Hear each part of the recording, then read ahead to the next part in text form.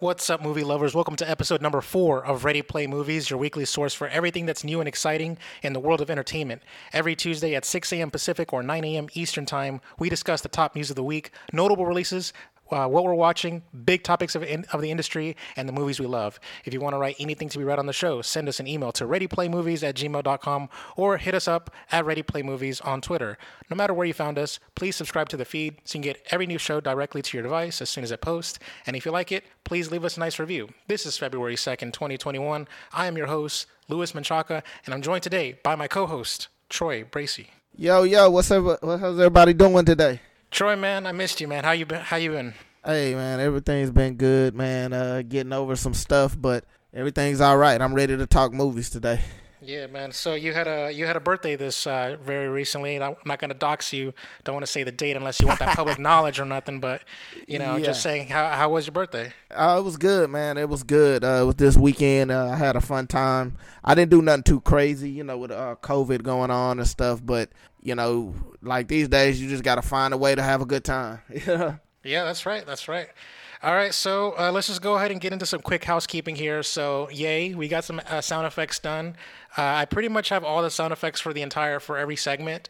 There's like one or two extra sound effects that I want to come up with, but that's not really going to impact the show. But now the show will feel more segmented with each segment having its own special like introductory sound effect. So let's go ahead and kick the show off here with our first segment. Troy, it is the beginning of the month, so you know what that means. Yes, sir.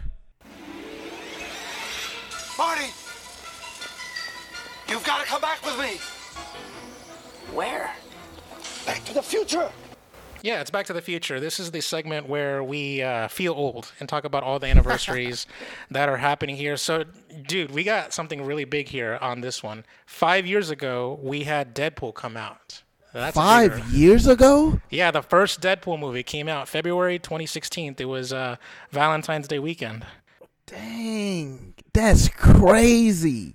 Yeah. So 5 years ago. Other releases in February 2016 was a very good favorite. It's not a favorite movie of mine, but it definitely was a very good movie. It definitely has my seal of approval. Pride and Prejudice and Zombies. That was a good one. The Choice. Hail Caesar. Zoolander 2, which also came out the same weekend as Deadpool, so that movie flopped. How to Be Single. Yeah. How to Be Single, Risen, Race, The Witch, Gods of Egypt, and 999 all round out the releases that month. Anything that you want to talk about for the 5 years ago, Mark? Man, just other than Deadpool, like, here's the thing with Deadpool. I remember waiting for Deadpool. So to think 5 years have passed since the movie actually came out, it just blows my mind. You know what I mean? Like, dang, time goes by so fast. Deadpool still seems like a new movie to me. Like, it don't seem like a brand new movie, of course, but it seems like something fairly new.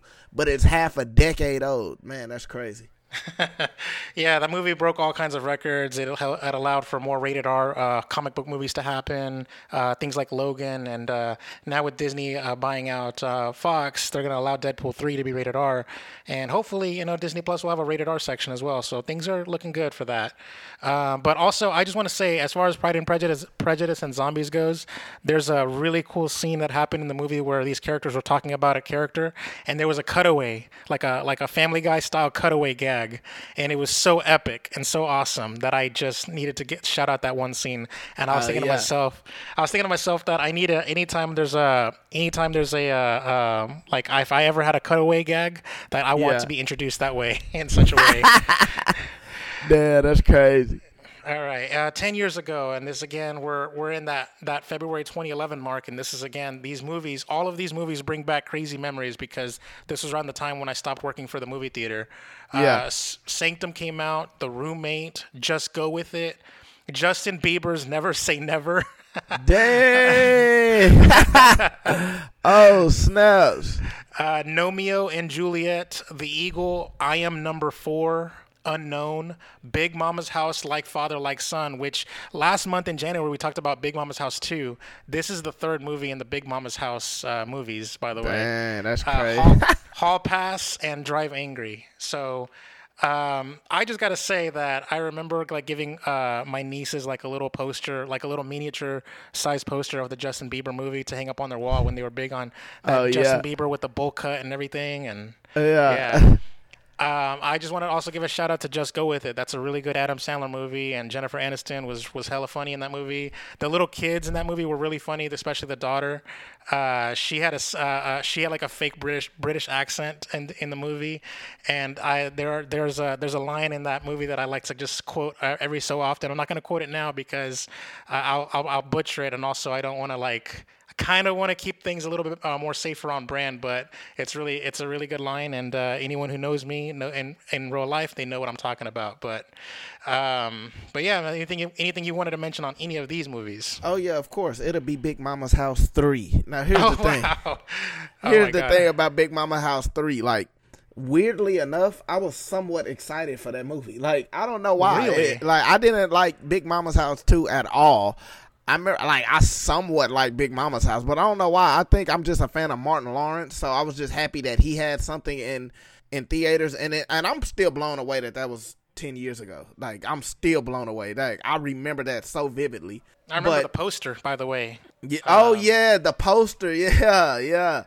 And but yeah, man, like the movie was so bad that like I was like, this is gonna end Martin Lawrence's career. And sure enough, I don't think I've seen him in anything since Until just recent until Bad Boys 3. Yeah. I think he was like in soft retirement, and then in Bad Boys 3, he was a little fatter and everything. So. Yeah. Yeah, he got like fat. He didn't even lose weight for the role in Bad Boys 3. He was still fat, like he didn't care. But yeah, so Big Mama House 3 stands out for just being atrocious, and it stands out for being a terrible movie, and it stands out for me. It also stands out because I was excited about that, which is ridiculous. And but I also want to talk about that Justin Bieber. Here's the thing: that Justin Bieber movie. It was all right. Like, it wasn't bad, from what I remember. I don't remember that being like something that was that I would make fun of or something like that. I remember watching that and saying, "Oh, this is kind of cute," but yeah, but I saw a couple of scenes while I was working at the movie theater. I might have, because I wasn't working at the movie theater at the time. I was already quit. But like for some reason, like I saw like bits and pieces of the scenes and stuff for some circumstances. I don't know what, but the bits and pieces that I did see made Justin Bieber look like a normal kid and stuff like that. But then you talk about a recent song of his that came out when he was dissing his time at that time, where he was saying like he was lonely or whatever and like miserable, but that documentary made him look like, oh yeah, everything's happy, everything's good, Yeah. You know how singers are; they always over dramatic about stuff. But yeah, so yeah, that was stood out for me on that. Yeah. Also, just shout out to I Am Number 4. I don't remember anything about the movie, but I know I watched it in theaters. I was really big on young adult movies that the Hunger Games and shit like that.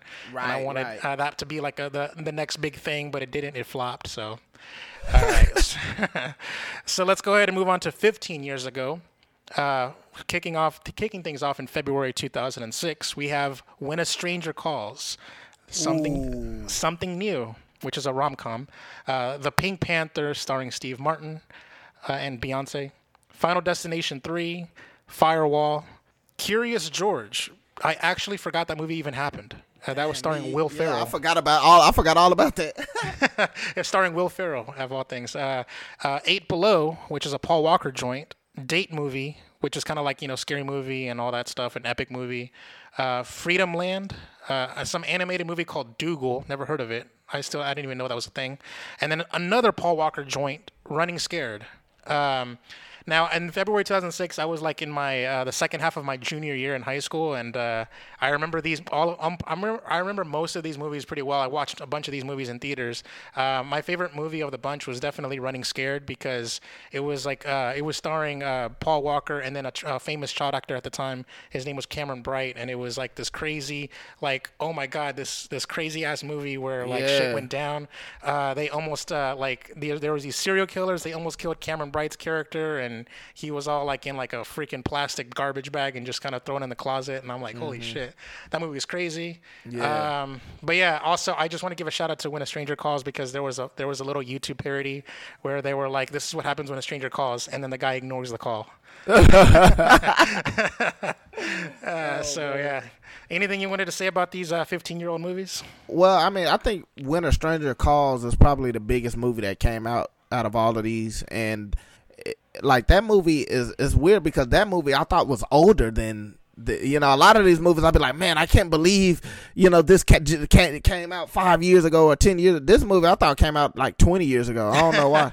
But I don't like that movie. I liked it when it came out, but we rewatch stuff and you see how cheesy things are and stuff like that. But that movie I think stands out to me the most.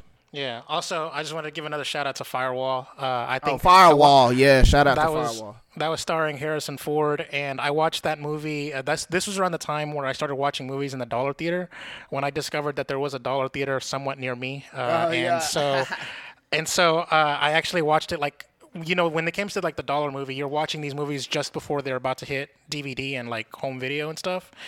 So it's still in theaters, but not in home video yet. So it was in that in between.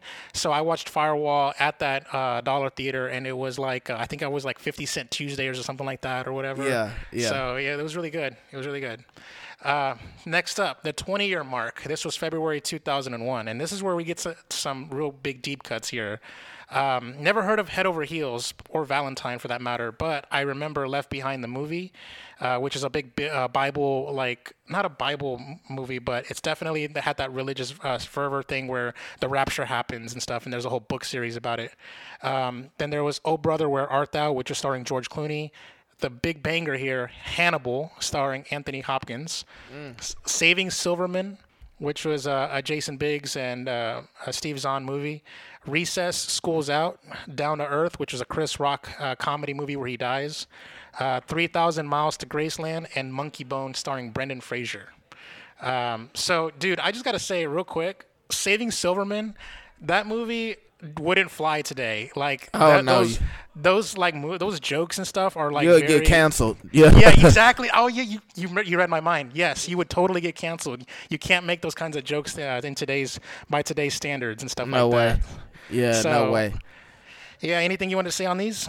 Well, the Chris Rock movie, I remember watching that movie, and that's one of those strange movies where it's so funny, but it's so bad. It's almost like you just have to make it a guilty movie pleasure. You just have to, because it's so funny, but it's just a terrible movie. But I remember that one vividly. And of course, the Hannibal, it's Hannibal. Come on now. Exactly. Yeah. So, and those two are the ones that stand out. Surprisingly, I haven't seen a lot of those movies that you named. I haven't seen a lot of those movies. I did have no clue any of those movies were.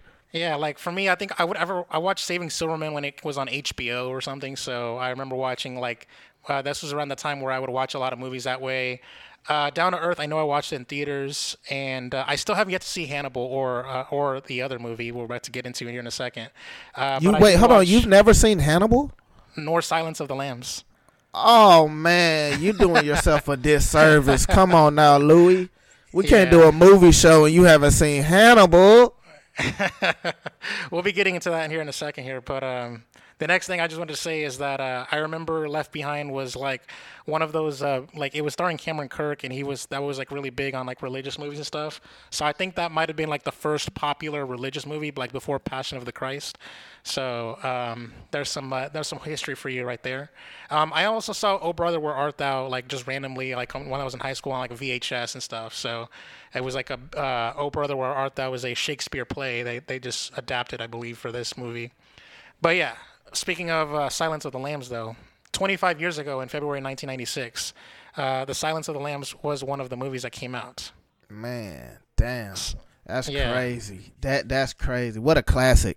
I'm not gonna act like I remember that because I'm young. You know what I mean? But it's an all-time great type of movie. I love that movie. And Jesus Christ, I got it wrong. I read my notes wrong. It's actually 30 years ago in February 1991. So that's man. Yeah. But I can't believe those movies came out 10 years apart. Exactly a decade apart. Yeah, exactly a decade apart. And it's crazy because they're both classics in my eyes. So let's actually get into the actual 25 years ago here. This is like, I guess I was giving for some fake news here, but 25 years ago, February 1996, we got The Juror, Black Sheep, White Squaw, Dead Man Walking, Broken Arrow, Beautiful Girls, Leaving Las Vegas, Muppet Treasure Island, Happy Gilmore, City Hall, Mr. Wrong, Rumble in the Bronx, Unforgettable, Mary Riley, and Before and After. So half of these movies I never heard of, but I just wanted to give a shout out to Broken Arrow. That was a big action movie starring John Travolta and Christian Slater. Shout out to Happy Gilmore, one of the best Adam Sandler movies to ever Adam Sandler. And I think that's about it. I think those are my two. Oh, yeah. Oh, Jackie Chan, Rumble in the Bronx. That was a good one. I saw that one in theaters as well. Yeah, only one I seen out of all those was Happy Gilmore with Adam Sandler. You know, I really like that movie. That's one of like Adam Sandler has a bunch of movies that can go down as good movies, and he has a bunch that go down as bad. It's like 50-50 down the line. And that's one of those good ones that I always liked. So that's the only one that I knew of all the movies that you named. So Happy Gilmore. That's like half of his production company. Like Adam Sandler created a production studio or production company. It's called Happy Madison. So it's like Billy Madison and Happy Gilmore. Yeah. So he had like the scene where he was just taking like some baseballs to the chest, and he's like, trying to like be all like, I gotta take this pain, and I was like, he had a fight with Bob Barker, and he punched him in the face, and I'm like, oh. He's like, the price is wrong, asshole, and then like, boom. God damn. he lost the fight to Bob Barker. That was the most hilarious funny thing ever. Oh my god. But yeah. Oh, and then the impossible shot at the end of the movie. Man, that movie is so good. I think it holds up. But also just shout out to Black Sheep. I don't remember much of that movie. I honestly, in my head, when I was a child, I thought it was a sequel. I thought it was a sequel to Tommy Boy because it starred both Chris Farley and David Spade. Yeah, sometimes like a lot of these movies be seeming the same, and then if they had the same actors, it's automatically you could compare it to another movie. Yeah. All right. Let's go ahead and move on to the 30 years ago. Now, this is the part where Silence of the Lamb is in play here. But February 1991 was a huge, monumental year for movies history because Run, Popcorn, Once Around, and Green Card led the charge. I never heard of any of these movies, by the way. Me either. I was like, dang. I was like, oh, man, this is a monumental year, and I haven't heard about none of these yet. Dang, I'm in trouble. I'm just kidding. Yeah, I was just being sarcastic. But actual real talk, Sleeping with the Enemy is a good Julia Roberts movie. I never seen any of the Never Ending Story sequels. I've only saw the first one, but the Never Ending Story 2, the next chapter came out. L.A. Story, and a Hamlet movie. I think that Hamlet movie might have been starring Mel Gibson, if I'm not mistaken. But yes, The Silence of the Lambs did come out in 1991. Nothing But Trouble, King Ralph, Scenes from All, He Said, She Said. I have not heard of any of these movies, but shout out to The Silence of the Lambs. I've actually seen the beginning of the movie with Jodie Foster, and like everyone does that parody thing where like there's that one. There's also the part where he meets Jodie Foster for the first time, and he's like, "Hello, doctor," or whatever the hell. South Park has done it. All these other, like in the pop culture lexicon, everyone's done a parody of that scene. So I know about it, and I actually did see Sleeping with the Enemy when I was in high school, and I rented it from Blockbuster on DVD for just some odd reason. So yeah, those are the only two movies I actually seen from this actual bunch. Yeah, me too. All right. Well, let's go ahead and move on to what we're watching here. Apparently, I don't have a sound effect. I thought I did. All right, screw it. Let's just go ahead and get on to what we're watching here. Screw it. I honestly thought of a sound effect, but apparently I need to think of one for this segment. But, there's only two things. It was in your head, Lou. Yeah, I know. I was like, I ran through the show, and I'm like, I have sound effects for every segment. I thought the sound effect was just silence. Like, we just imagine what we hear for the... Exactly. All right. But yeah, there's only two things that we both watched this week here. And we've been talking about WandaVision week to week here on the podcast. So this week has got to be the biggest week thus far because episode 4 dropped. And holy shit, we finally have like a lot of like internet theories were confirmed true and more answers were given. And this was definitely something that I got to say, man, this felt like a Marvel movie, especially how the episode began with the dusting or the blip happening and stuff. Well, the blip like returning. Yeah, the blip returning and stuff with that's how they call it in Spider-Man: Homecoming or Far From Home, excuse me. So yeah, that when the way it was shot and the way it looked, just visually, the aspect ratio, it just felt like a Marvel movie. Especially with some of the CGI and with like the way it looked like the sword when they had the sword agency like building shot. It kind of reminded me of like Captain America, the Winter Soldier with the Triskelion. So yeah, that did. I noticed that too. Yeah, so this is definitely good. I'm glad that they brought back what's her actress name, the one that played Darcy. Kat Dennings. That's Kat Dennings. Yeah, she was so good. She was so good in this episode, and then there was so much like payback to the FBI agent Wu. He did was the card Ant-Man, trick, wasn't he? Yeah, because you know how Ant-Man was showing him how to do the card tricks, the sleight of hand. Yeah, he did it. I think he finally did that card trick. He did it. He did it when he pulled out his business card from the FBI to give to, and then he was like basically like evolving his character from there. Like he was practicing it at the end of Ant-Man and the Wasp as a joke, but now he's mastered it by now. That was really good. Nice touch. Good attention to detail. Anything that you wanted to add to this? Yeah, I mean, I just love this show. This is a fantastic show. It's gonna be hard for them, in my opinion, in terms of story, for them to top this show, because for me, it's Marvel taking a different approach to storytelling. What they're doing is they're telling a story. They're not really worried about the fun and the action. It's like, you're gonna get that with multiple movies coming in the future. You're gonna get that with other shows like the Winter Soldier show or the Bucky show, and Falcon, like, and the Loki and all that. Like with this, it's just pure storytelling. Like the first 3 episodes, it's just storytelling. It's subtle, but you see, once it's non-linear, you'll see how things connect and things. The whole time it was telling a story, and I just love the way they're doing this. I love how original the show feels.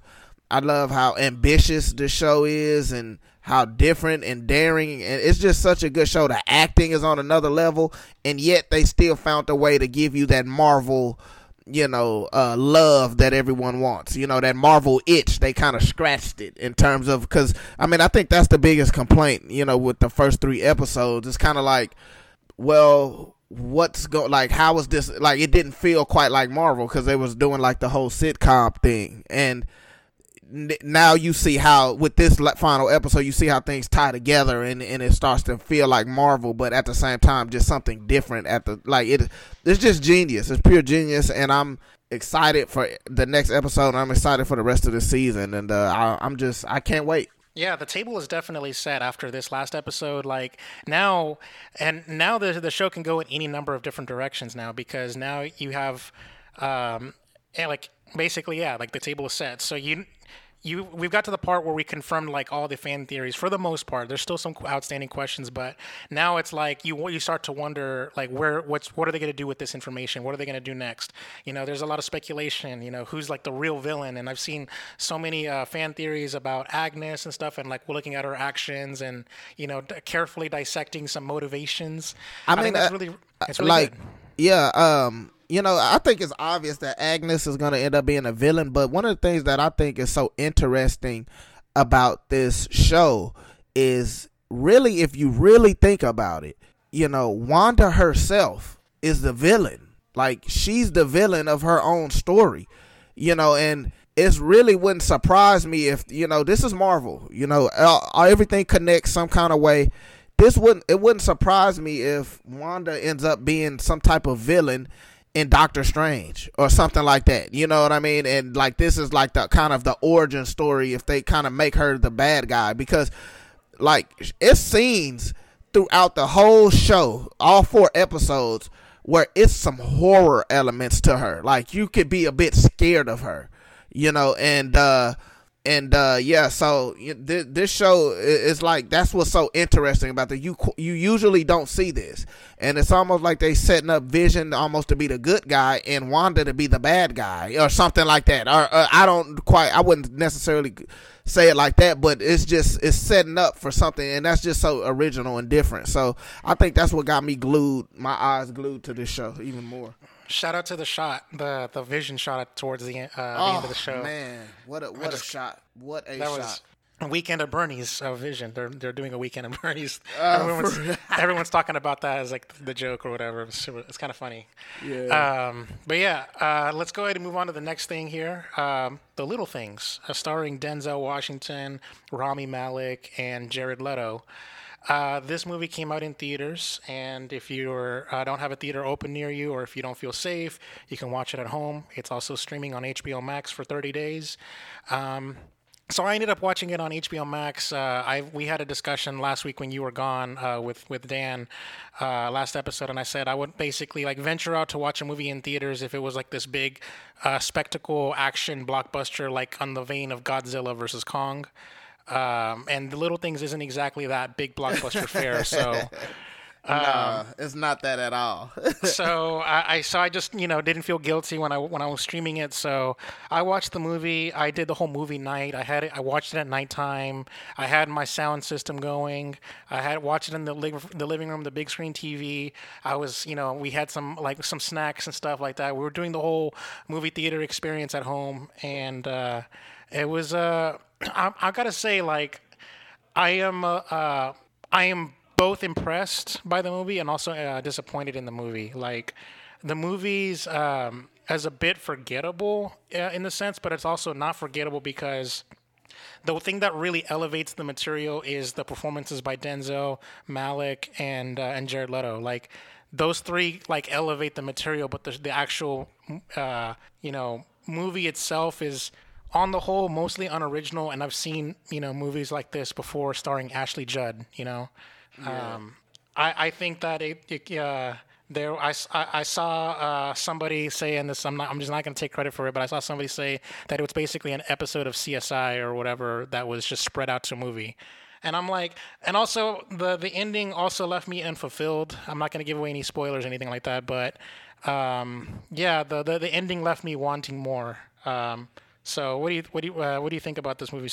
Well, I'm not gonna speak a lot on the movie because I'm gonna review it on my YouTube channel. But I will say I agree pretty much with everything you said. But one thing I will say, the performances are unbelievable. They're so good. They're a lot better than I think people would even give them credit for. Because a lot of times when movies aren't masterpieces or movies aren't phenomenal, people tend to kind of look over the performances. If this movie was one of the greater movies of the year, all three of these guys would be up for some type of awards and stuff, but they're not, because the movie, but yeah, for the most part, everything you said, I don't think you didn't say anything that I was just like, I disagree with. So yeah, but like I said, be on the lookout for it on my YouTube channel. Shout out to Troy's YouTube channel. But yeah, no, but I just got to say, like, of course, Denzel is Denzel. He's like, they're all three of them are Academy Award winners, by the way. So, right. like, I'm not going to say that they didn't, like, phone it in. I think they really did try, but I just think that the script wasn't hard-hitting enough, and it's not, like, when it comes to, like, these thrillers, basically, these cop procedural thrillers, because this movie's been made 1,000 times over, you have to do something to stand out, and I don't think this movie did anything to stand out. Which I guess I don't know. I mean, it might be a little bit unfair to say because I guess when a cliche is done too much, it kind of like diminishes what's good about this movie.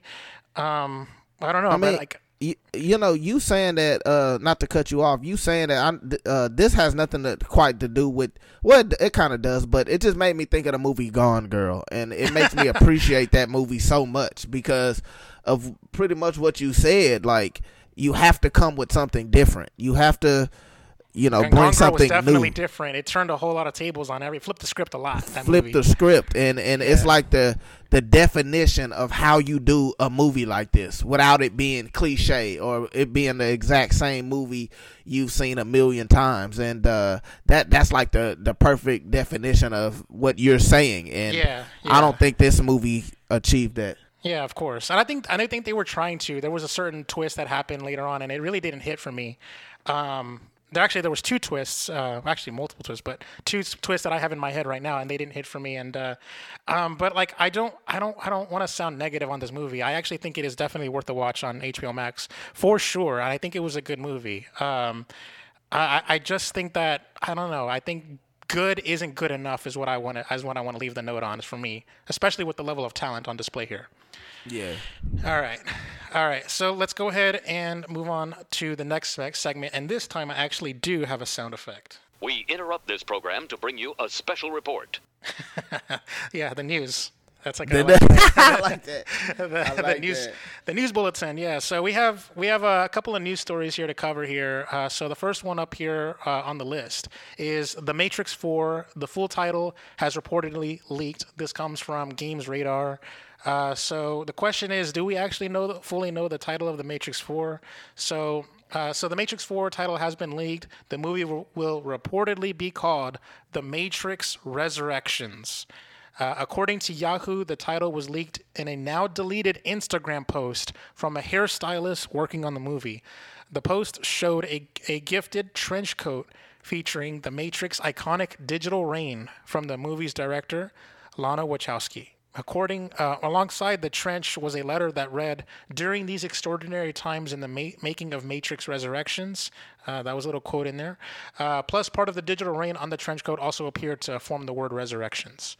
Although leaks like this have always been taken with a pinch of salt, the title makes sense. For one thing, it fits with the other titles in the franchise, The Matrix Reloaded and The Matrix Revolutions. They all have a letter R.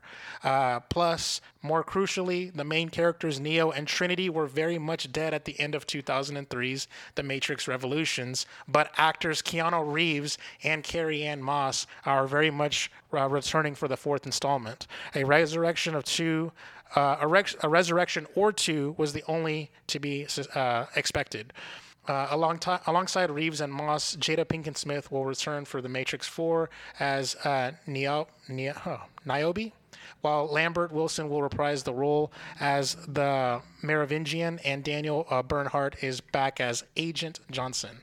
So the movie is expected to hit theaters and HBO Max simultaneously on December 22nd. So what do you think of the title? Do you think it's actually going to be called? Do you believe that this leak is factual or is fake news? Well, I don't quite think you could call it fake news, because anytime something is deleted, that means someone or something, it's some problems going. Like, it's been multiple times where someone could I have all right to post, hey, the new Matrix is going to be called whatever.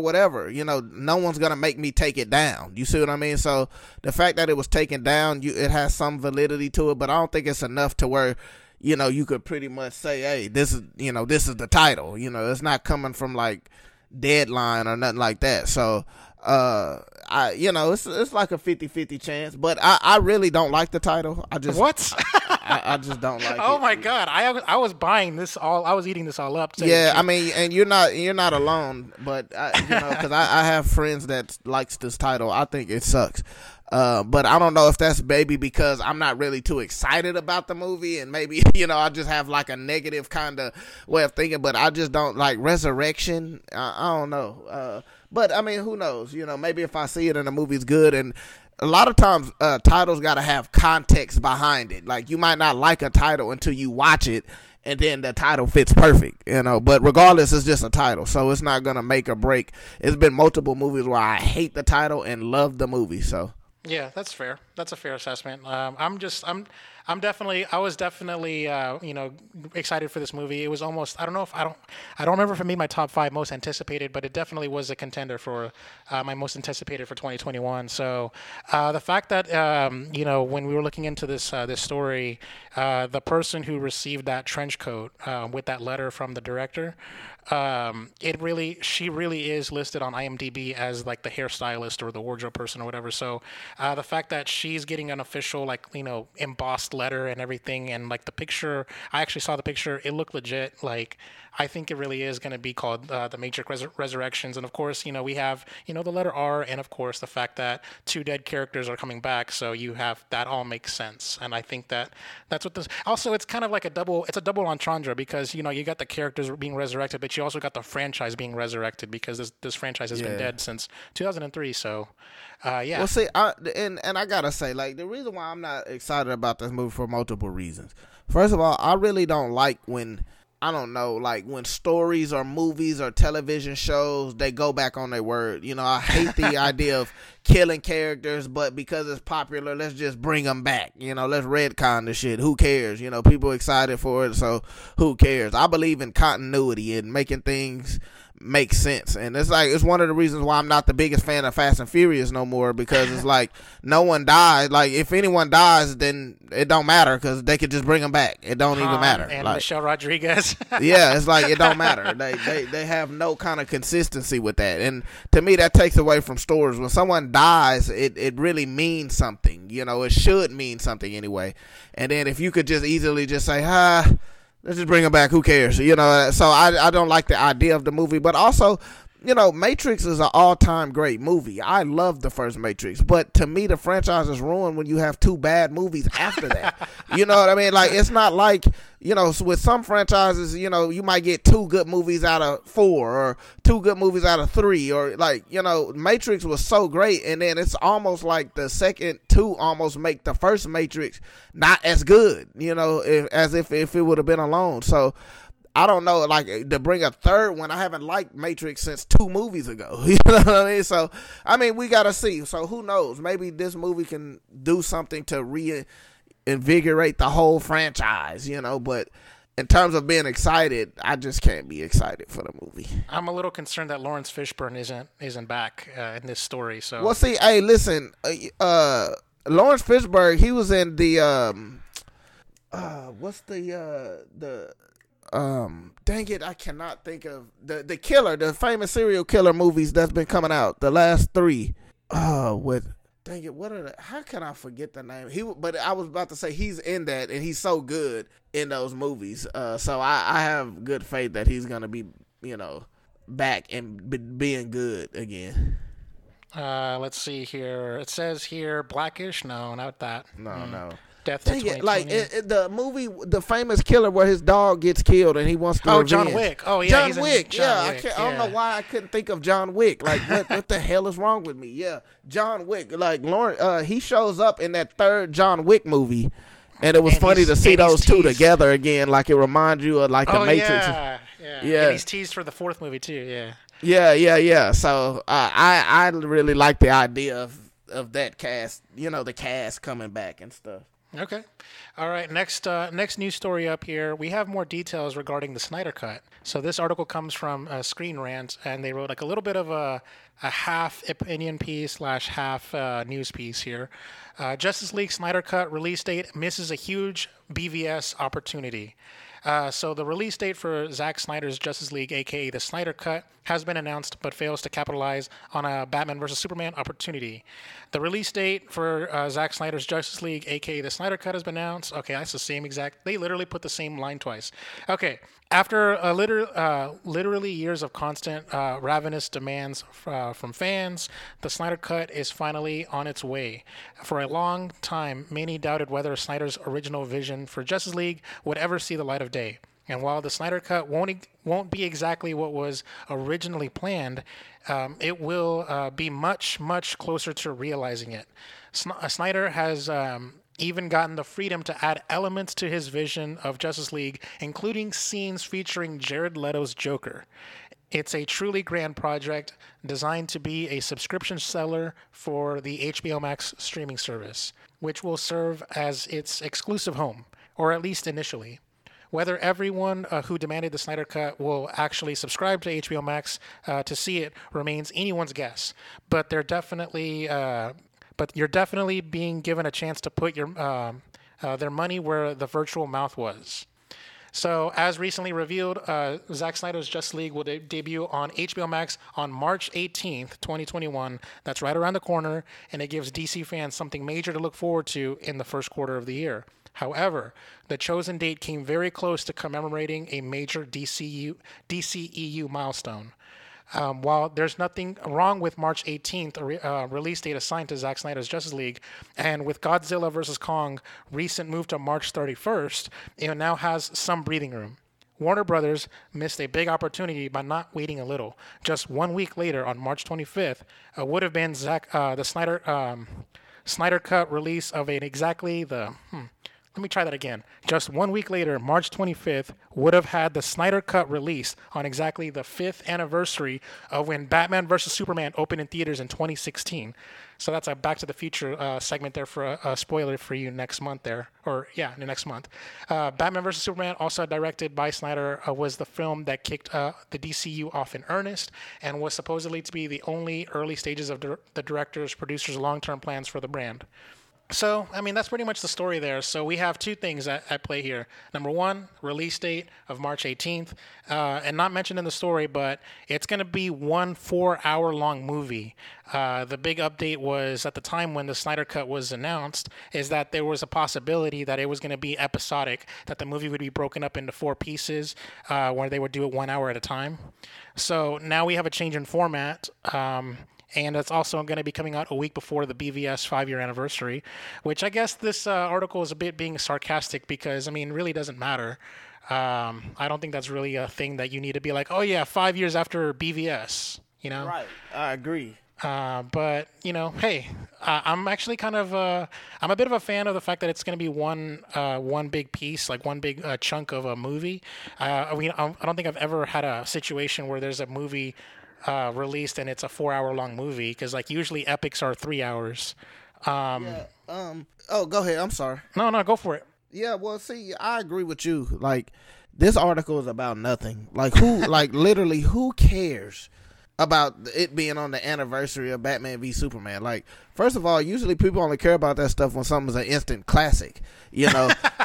And Batman v Superman wasn't that, even though it's a lot of fans that like that movie, and it's a lot of quality things about Batman v Superman for sure.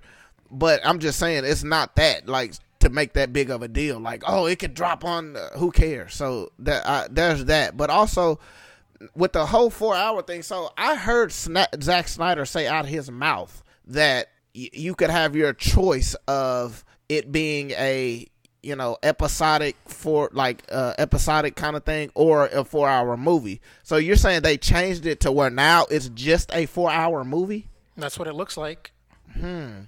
That's interesting. I think I prefer that. I mean, because I just, like, if it's going to be long, you might as well you're going to binge watch it anyway. You know, you might as well just watch it all the way through. You know what I mean? I mean, if it is too long, it's on HBO Max. You could just pause it and start back. It's literally the exact same thing. Like The Irishman. Yeah, like The Irishman. You can watch The Irishman like an episode of a show. Right. It's the exact same thing. If you could just pause it, if it's too long, you could pause it and come back tomorrow. You know, or most people these days, when shows are really good or there's something they really, you know, highly interested, they'll just watch it all the way through, like 10 episodes in a row, or 8 episodes in 2 days or something like that. So, like Stranger Things and stuff like that. Yeah, like right, exactly. You know, I'm sure if WandaVision or if The Mandalorian or any of these shows, if they all dropped at the same time, trust me, everybody will watch that in one day. Yep. You know what I mean? So I think it makes sense. It makes sense to be a long 4-hour movie. I'm just a little concerned about the business ramifications, because, you know, this is going to be a HBO Max exclusive project. It's not coming out in theaters, unlike Godzilla vs. Kong. So what I'm thinking to myself is, I feel like they could have done a both release. Like, you could have done it piecemeal 1 hour at a time, because I think that by doing so, you help drive subscriptions because you have a longer runtime. Because if you think about like things like Stranger Things, they all come out in one go. Everyone binge watches it real fast, and then it's yesterday's news by a week's time. The online chatter, the internet buzz, like the marketing cycle, like the word of mouth is going to be gone. But things like The Mandalorian and WandaVision, even with our show, like we talk about WandaVision because there's a longer wait time. Every episode drops on a Friday, and then the water cooler cycle starts over again. I feel like with this could have been a good thing where they could have, you know, kept that momentum going week to week for 4 weeks in a row. And on top of that, on the 4th week, you could even like had a separate upload where it's like one big thing without no pauses in between them. So that way you don't have to watch them bit by bit, or you can just, you know, watch like the separate upload, which is the full 4-hour cut. Yeah. You know, I agree with you. I mean, you're not wrong. I agree with you.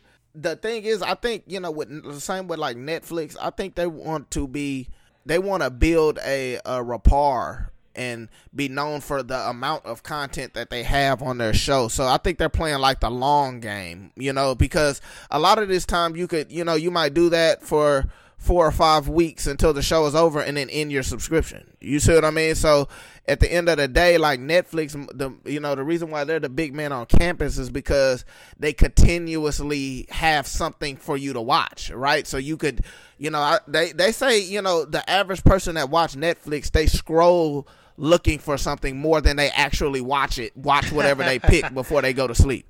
You know what I mean? They spend more time looking for something to watch, right? And for you to do that, you got to have that type of content, that amount of content. And so I think what they're trying to do is do the long game. Like, all right, this is something, but this is just something to have, people talking, but we're going to have this, we're going to have that, we're going to have this. And I think that has something to do with why they have all their big movies coming to HBO Max. I think they're just trying to, it's coming to theaters and HBO Max. And I think they're just trying to have something to make people say, oh man, HBO Max, let's get on that subscription. So, you're not wrong. I agree with what you're saying too, but I can understand what they're doing as well. Yeah. All right. Next up here, we have, coming from The Hollywood Reporter, we have a Cloverfield sequel in the works with Batman TV spinoff showrunner. This was exclusively reported by The Hollywood Reporter. So the Creature feature launched a shared story universe when it was released in 2008. Cloverfield, the J.J. Abrams produced horror hit released in 2008 that launched filmmaker Matt Reeves on the path of genre auteur, and it's getting a sequel. Adams, Bad Robot banner, and Paramount Pictures have tapped rising British scribe Joe Barton to pen the script for the project, which, unlike its predecessor, will not be in the found footage format, according to sources. Abrams will produce, along with Bad Robot head of film Hannah Minghella. Reeves is not involved with the project. Cloverfield was a monster movie shot in the then popular found footage style to reflect the growing ubiquity of video cameras. It followed a group of 20-something New Yorkers as they tried to navigate the city during an attack by a giant monster. The movie was made under the radar and used a viral marketing campaign to tease out the interest. The tactic worked, and the movie was made for $25 million, and it had a massive opening weekend of $40 million, and it went on to gross $172 million worldwide. Side note, the movie was a bit of a underperformer in the sense that at the time, I don't know if it's still true, but it had the record of the highest opening weekend to not cross $100 million domestically. So that's an interesting one.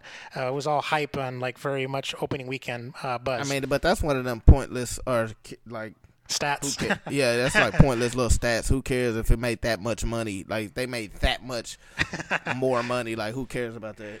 So yeah, continuing on with the article, it began a Cloverfield universe, which saw 2 more modestly budgeted movies called 10 Cloverfield Lane and The Cloverfield Paradox, which released in 2016 and 2018 respectively. Those movies were originally developed as separate movies, but were then folded under the Cloverfield banner, tying them to a linked story with science fiction and monster themes.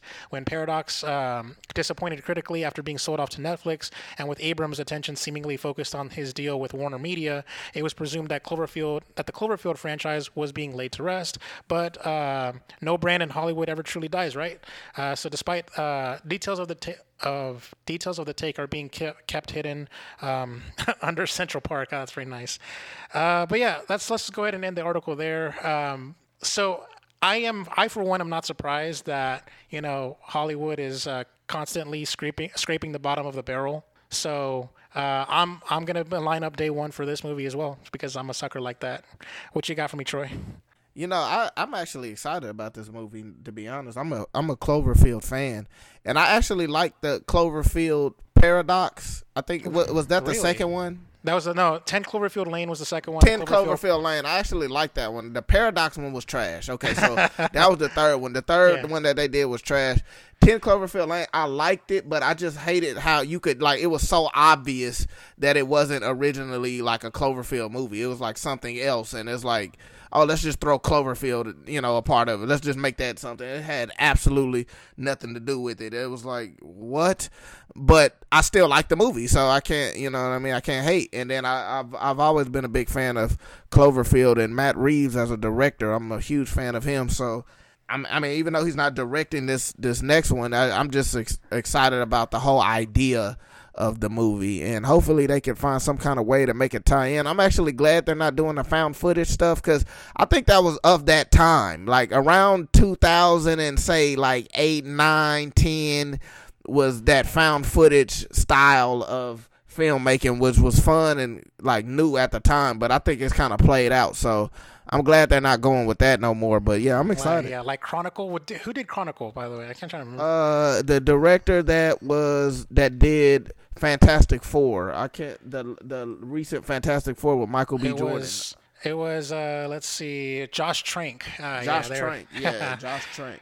Yeah. What's it called? That movie was a good movie. I liked that. That was the only good movie he made, really, since then. Damn, shots. Yeah, I'm shots just being fired. honest. I'm just being honest.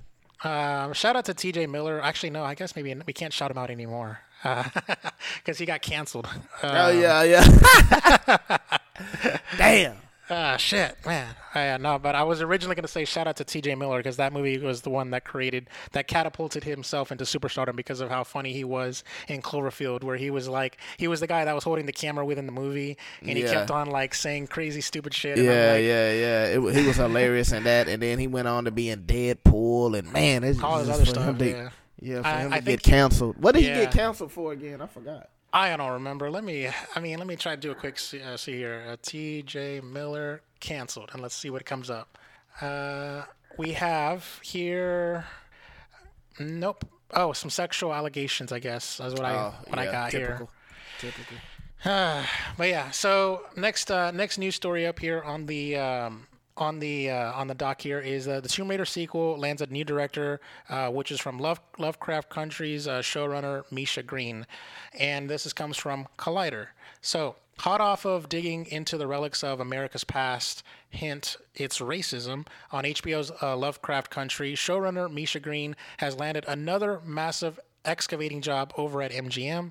Deadline reports Green will make her feature directing debut and write the script of a Tomb Raider sequel, set to bring back Alicia Vikander as the pistol-wielding treasure hunter Lara Croft. Things appear to have changed since 2019 when Ben Wheatley was announced as the Tomb Raider 2 director. At the time, the movie was also got a March 2021 release date, which, not going to lie, seems unlikely. Yeah, it's unlikely. Green, however, seems like the better choice here. The writer, director, co-created and executive produced and wrote the period drama Underground for WGN America in 2016, running for 2 seasons to a strong positive reaction. She then took her talents to HBO, adapting Matt Ruff's novel Lovecraft Country with producers Jordan Peele and J.J. Abrams. Both stories are deeply rooted in historical fact to tell compelling stories of horror, survival, and perseverance, which could turn a Tomb Raider story into much more than a point-and-shoot actioner. Plus, you know this will mark the first time a woman has directed a live-action Lara Croft, which is insane but extremely welcome.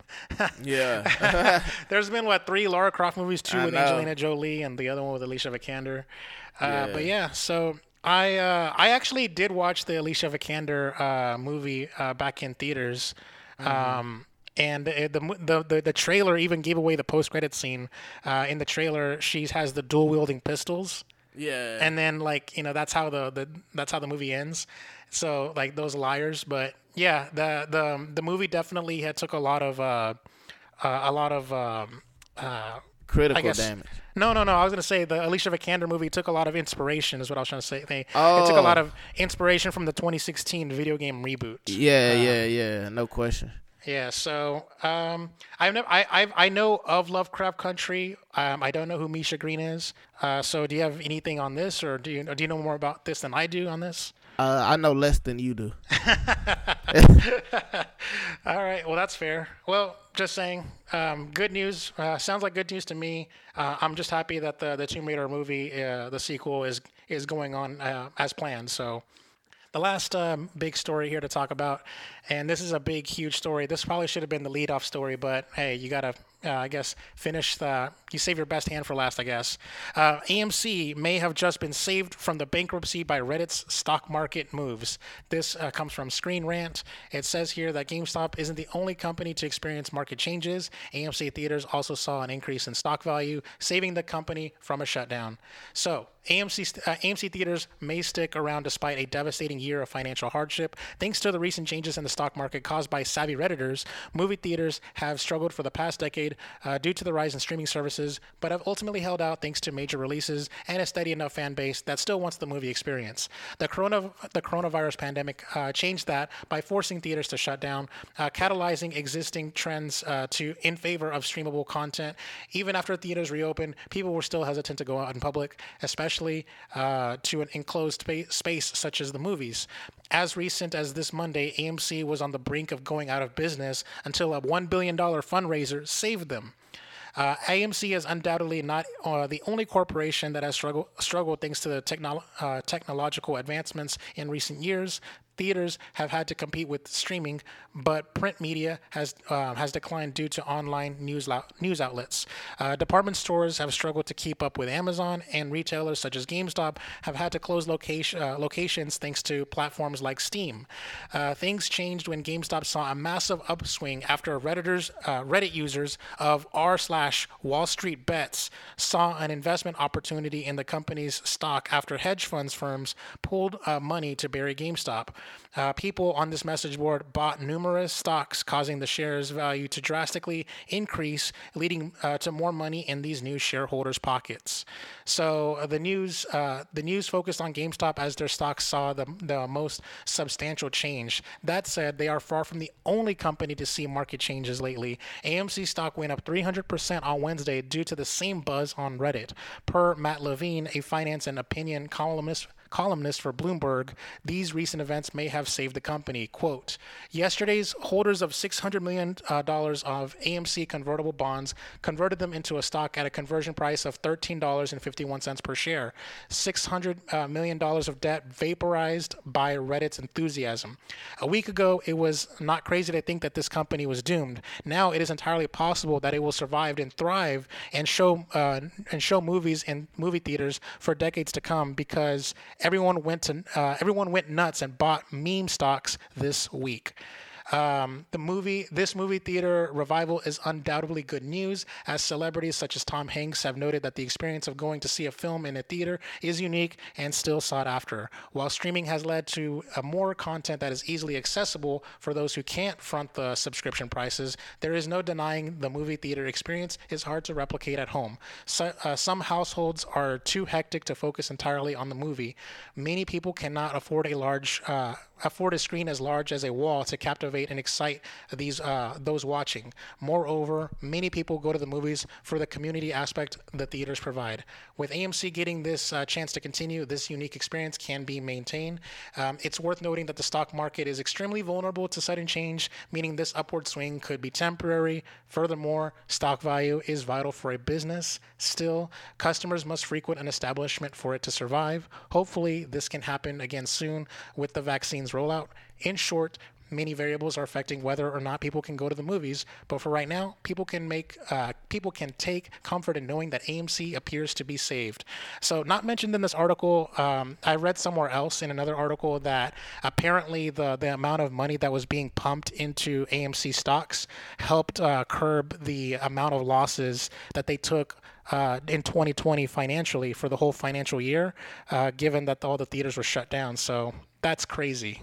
Yeah, that is crazy, and it's phenomenal news. It's like great news for people like me that is a huge movie guy, and I'm all about the theaters over watching stuff at home any day. You know, like a lot of people don't understand. Like what was mentioned.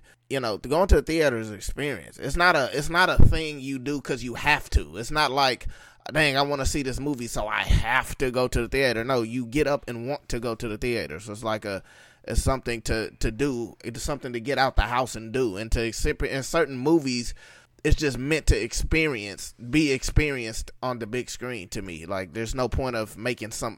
To me, a blockbuster doesn't even feel like a blockbuster if it's only on coming straight to your television on Netflix or something like that. So for me, anytime any good news about theaters surviving and theaters thriving is great news. And I gotta say, I honestly think if you look at the year 2019 had in movies and box office, they had some incredible numbers. Like the whole perception that movie theaters was dying, I just didn't believe it. You look at the success of like movies like Ford v Ferrari making $225 million worldwide, or movies like Us making $255 million worldwide, or movies like Once Upon a Time in Hollywood making $370 million worldwide. It's just so many movies. Knives Out made $311 million worldwide. Parasite, like these movies are not big blockbuster, big reboot type of movies, and people were still going to the movies and watching these movies. Little Woman made $216 million worldwide on an $80 million budget. Like people were showing that they were still willing to go to the theaters, and and theaters was thriving. But we got hit with this pandemic, and it hurts, and it hurt a lot of businesses, and movie theaters I think got hit the worst. But by any means, I feel like if they could survive through this whole pandemic and this whole situation we're in, I think movie theaters are going to continue to strive. And when you hear about news like this, it gives you even more hope. Yeah, I said this on last week's episode of Radio Press Play, so be sure to check that out as well. It's our sister show. It's the gaming the gaming side of things. We talked about the GameStop story, and I said at the time, and I'm going to say it again here for this is going to be true for AMC, but these stocks are being artificially inflated. Like the value of these stocks are being inflated because people on the internet are just banding together to buy up stocks and drive up the prices to screw over hedge funds. People, like they're trying to hedge funds are betting against these companies that they know they're dying. They know that AMC and GameStop are struggling, and so these hedge funds people are trying to short the stocks, and so the internet is collectively telling billionaires to go fuck themselves, and buying up these stocks to make them lose billions of dollars. And so when it comes to this stock market situation, I feel like this is going to be a situation where like the bubble is going to pop because it's an artificial inflation. The joke will be over, and then it'll start ticking back down. So buying stock doesn't increase foot traffic. So as the article even said it as well, that in order for a business to stay afloat, you need foot traffic. So I feel like they're just, AMC, the company, is, taking in money from people buying stocks. So they're using that capital to stay afloat. So it's going to definitely help because they are in serious debt. They took out debt to stay afloat. And so this is only going to help curb that. Of course, I do hope that things work out for them and stuff. But, a reckoning is coming for AMC and as well as for just everyone else involved. So, yeah, I'm happy, but I'm also skeptical about this whole situation, and I kind of approach it with trepidation. I also didn't buy any stocks in either AMC nor GameStop. I was not part of that hype train. A part of me kind of wishes I could have done it and got in while the getting was good, but I don't want to jump on a trend and then lose money because the joke is over and I'm like too late to the party kind of thing. So yeah. Okay. Yeah. So let's go ahead and move on to the next bit here. Check this out. Is actually going to be only 2 news stories here. So here's the headlines for the extra news. First one up is Hannibal may return, says Mads Mikkelsen on Happy Sad podcast due to Netflix's popularity.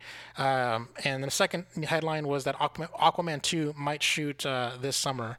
So regarding the Mads Mikkelsen thing, he was on a podcast and he said that there's been revitalized talks for Hannibal season 4.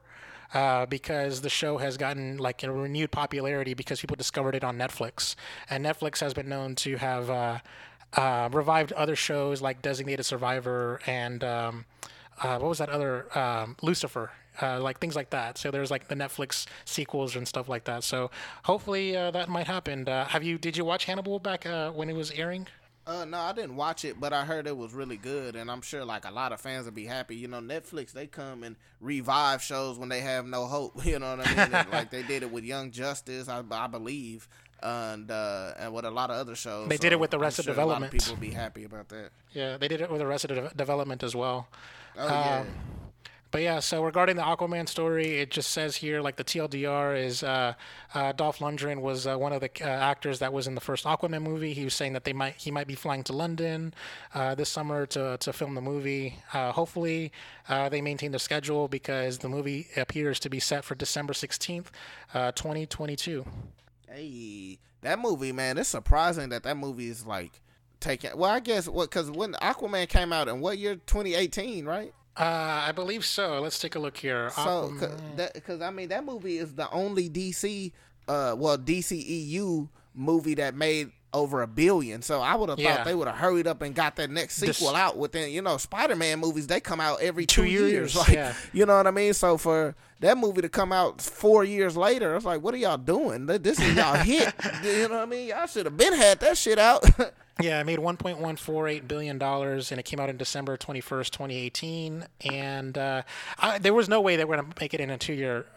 Even if they were like fast tracking, like they were doing a Spider-Man movie, you weren't going to release this past December in December 2020 because of COVID. So, but you were right. They should have This should have been a situation where like we're talking about it for Bond. You know how Bond is done. Yeah, or Bond or Kong. Like a lot of these movies, they would have been out already, but COVID pushed them back. But they're finished. Yeah. You know what I'm saying? So like, and you can put them out whenever you feel like they're necessary or whenever it needed to be. You feel like they need to be out. So, I mean, if they would have went on with schedule and like hurried up and jumped on it, they might have could have had one of these finished movies, and you just waiting on the proper release date. Yeah, true. All right, so but I gotta say I'm excited about Aquaman 2 though. I was a fan of the first Aquaman movie. I mean, more of a guilty movie pleasure type of thing. I don't think it was a bad movie, but I'm not like going out saying it was a masterful type of superhero movie, but it was just fun. So as long as as long as I could have fun in a turn your brain off type of way, hey, I'm gonna be excited. Yeah, that movie definitely was a fun movie, and yeah, shout out to the Film Theory movie channel, the Film Theory YouTube channel. They covered a film theory about the Aquaman movie and saying that Aquaman did more damage than good in that movie, and it was hilarious. All right, let's go ahead and move to check this out. Check this out. So there's 3 things to check this out here. There's 2 trailers and some photos. So there was a trailer for the Mighty Ducks Game Changer, which is coming to Disney Plus, and appears to be a Disney Plus series. And they got Emilio Estevez to come back to play his character again. So that looks cool. I don't really. This doesn't really like.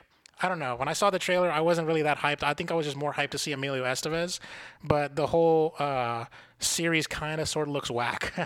I just gotta say, like it kind of looks cheesy and stuff like that. Like they're rehashing the plot of the original movie, but they're doing it worse. I don't know. Maybe I'm just old. Yeah.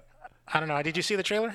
Yeah, I agree with you, man. It looks cheesy, but the thing with this trailer is like a lot of times when you watch like certain when any trailer, you know what demographic or like what age or type they're going for. Target, yeah. Right, who they're targeting. Like you watch this and I'm like, who exactly are y'all targeting? Like I don't, like I guess kids, but I don't know. It was whack. It was like you said. It was corny. It was cheesy. But again, I've never been into that Mighty Ducks and all that stuff. Oh so man, damn. Dude. Yeah, that never been me. Like I never not liked it. I never had anything against it. I just never got into it. So who knows? For the people that love that stuff, they're probably jumping up and down. But me, I just I don't know. Yeah, my favorite of the 3 was D2, the Mighty Ducks.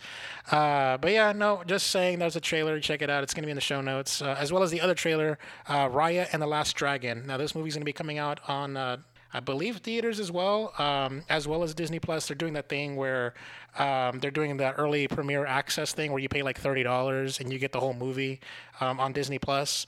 Okay. So it's I never heard of this movie until there was like a Disney like investor meeting thing where they had all the announcements that happened, and my first time ever seeing it was the logo. And so now, having seen the trailer, I'm actually kind of hyped for this movie. I think I might actually pay for this movie on Disney Plus. Wow. I paid for the Mulan movie, which that movie was trash, but this one definitely doesn't look like this movie looks like a better Mulan in a certain sense. Yeah, okay. But yeah, it's the same. It's from Disney Animated Studios. They did Moana and stuff like that. So it's not coming from Pixar.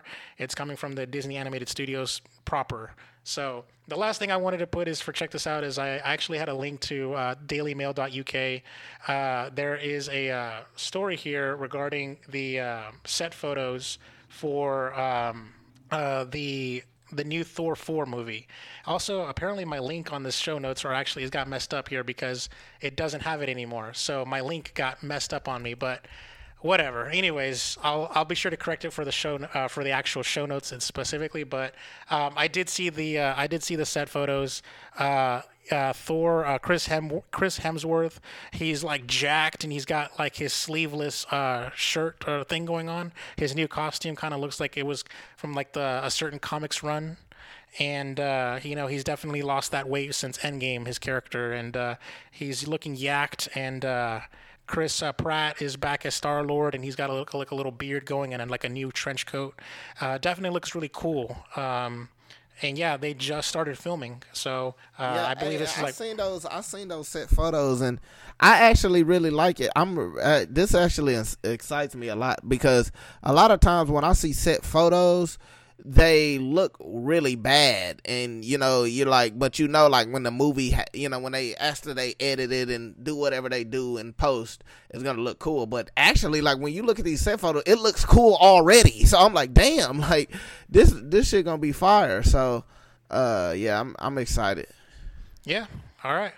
Let's go ahead and move on to the next segment.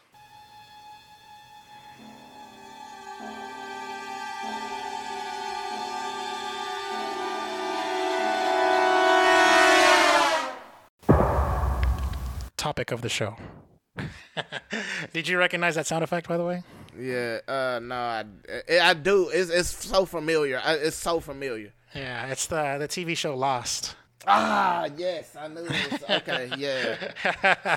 But yeah, no, I just decided something like that builds its stuff, something that builds up, and then of course. Yeah, I like that. It built tension in a quick amount of time. Yeah, so topic of the show, that's like our big thing. It's like the big topic of what we're talking about here. So Troy, we both came prepared this time around, unlike last time when we met up, but we both came prepared. We each have 5 predictions that we have for the year 2021. Now we're in February already, so we're a little ways in, but not knowing how the rest of the year is going to play out, we're just going to throw out some predictions as to how do you think we're what kind of like news stories that we're going to be talking about towards the end of the year. Come January of next year in 2022, we'll revisit this topic and see, who got more right or who got more wrong. Yeah. So go ahead and kick us off here for this topic. Give me one prediction, and I will counter you with another. All right, cool. So my first prediction is gonna sound a little bit crazy, but I actually think with this whole Godzilla vs Kong trailer, like the hype has been absurd. Like I can't even go nowhere without someone saying, "Who you think gonna win out of Godzilla and King Kong?" And it's a surprise, I think, hit. And I actually think this is gonna be the biggest movie of the year, just in terms of just in terms of success. I think it's going to be the biggest movie of the year because I think a lot of movies are so scared that they're either running towards the end of the year and not to reveal any of my predictions a little bit later, but they're probably going to move out of this year. And I think Kong right now, with everyone like not having nothing in such a long time, and Kong, the trailer was so hyped. I mean, look, the trailer did like 20 something like million views in a couple of days. It's like, I think it's at like 40, might be at like 40 million views now. Like I think that this it's pretty hyped. This movie is pretty hyped up, and the trailer was just straight fire. Like, I'm be honest, it was straight fire. And so I honestly think, even though it sounds crazy now, I think by the end of the year we'll say this is going to be the biggest movie. Now, I don't know how we're going to judge that, because with the whole box office, HBO Max, I don't know how we're going to judge it. Like, we couldn't really judge how good Wonder Woman did. It's like it's said that it didn't do as well, but there's no way we can know that, you know what I mean? But I think somehow, however they do it, I think it's going to end up being that, Godzilla vs. Kong end up being the biggest movie of the year. Okay. That's an interesting one, because I don't know how we're going to be able to judge it and like weigh the metrics here. I try to make predictions that's something that we can actually factually check at the end of the year. Well, the thing is, we can't, like, with Netflix, when Netflix has a good movie or like a good, they give you the stats. Yeah. Right. Like, they give you their, like, if they was, if they did good, or if it was, if it did good on their streaming service. So we never know how they do it, but we know when something's a hit for Netflix, right? So about it. Yeah. Right. So I think, just to confirm, it's at 47 million views in a week, Godzilla vs. Kong. And I'm telling you right now, like 2 weeks ago, no one wasn't even talking about Godzilla vs. Kong at all. True. And so for it to be at 47 million views in a week, and that's not even and that's just on one channel. That's on the Warner Brothers channel. So like other channels that got the trailer, it's probably even way more than that. So again, there's no way, you're right, there's no way we can factually judge it, but I'm telling you, by the end of the year, they're going to have some kind of way to judge how, because most of the movies that are coming out are going to be on HBO Max, or at least from Warner Brothers, it's going to be on HBO Max. So there's going to be some kind of way for us to tell that this was the biggest movie of the year, and I think this will be the biggest movie of the year. Okay. Well, actually, I'll go ahead and counter your prediction with my prediction. I am predicting that Fast 9 will be the highest grossing movie of 2021, box office wise. Okay. Of course, they always put out the end of the year charts, and I chose Fast 9, but not because I don't think it's going to be the best movie. I think from like hype perspectives, I'm actually more hyped for Godzilla vs. Kong, to tell you the truth right now.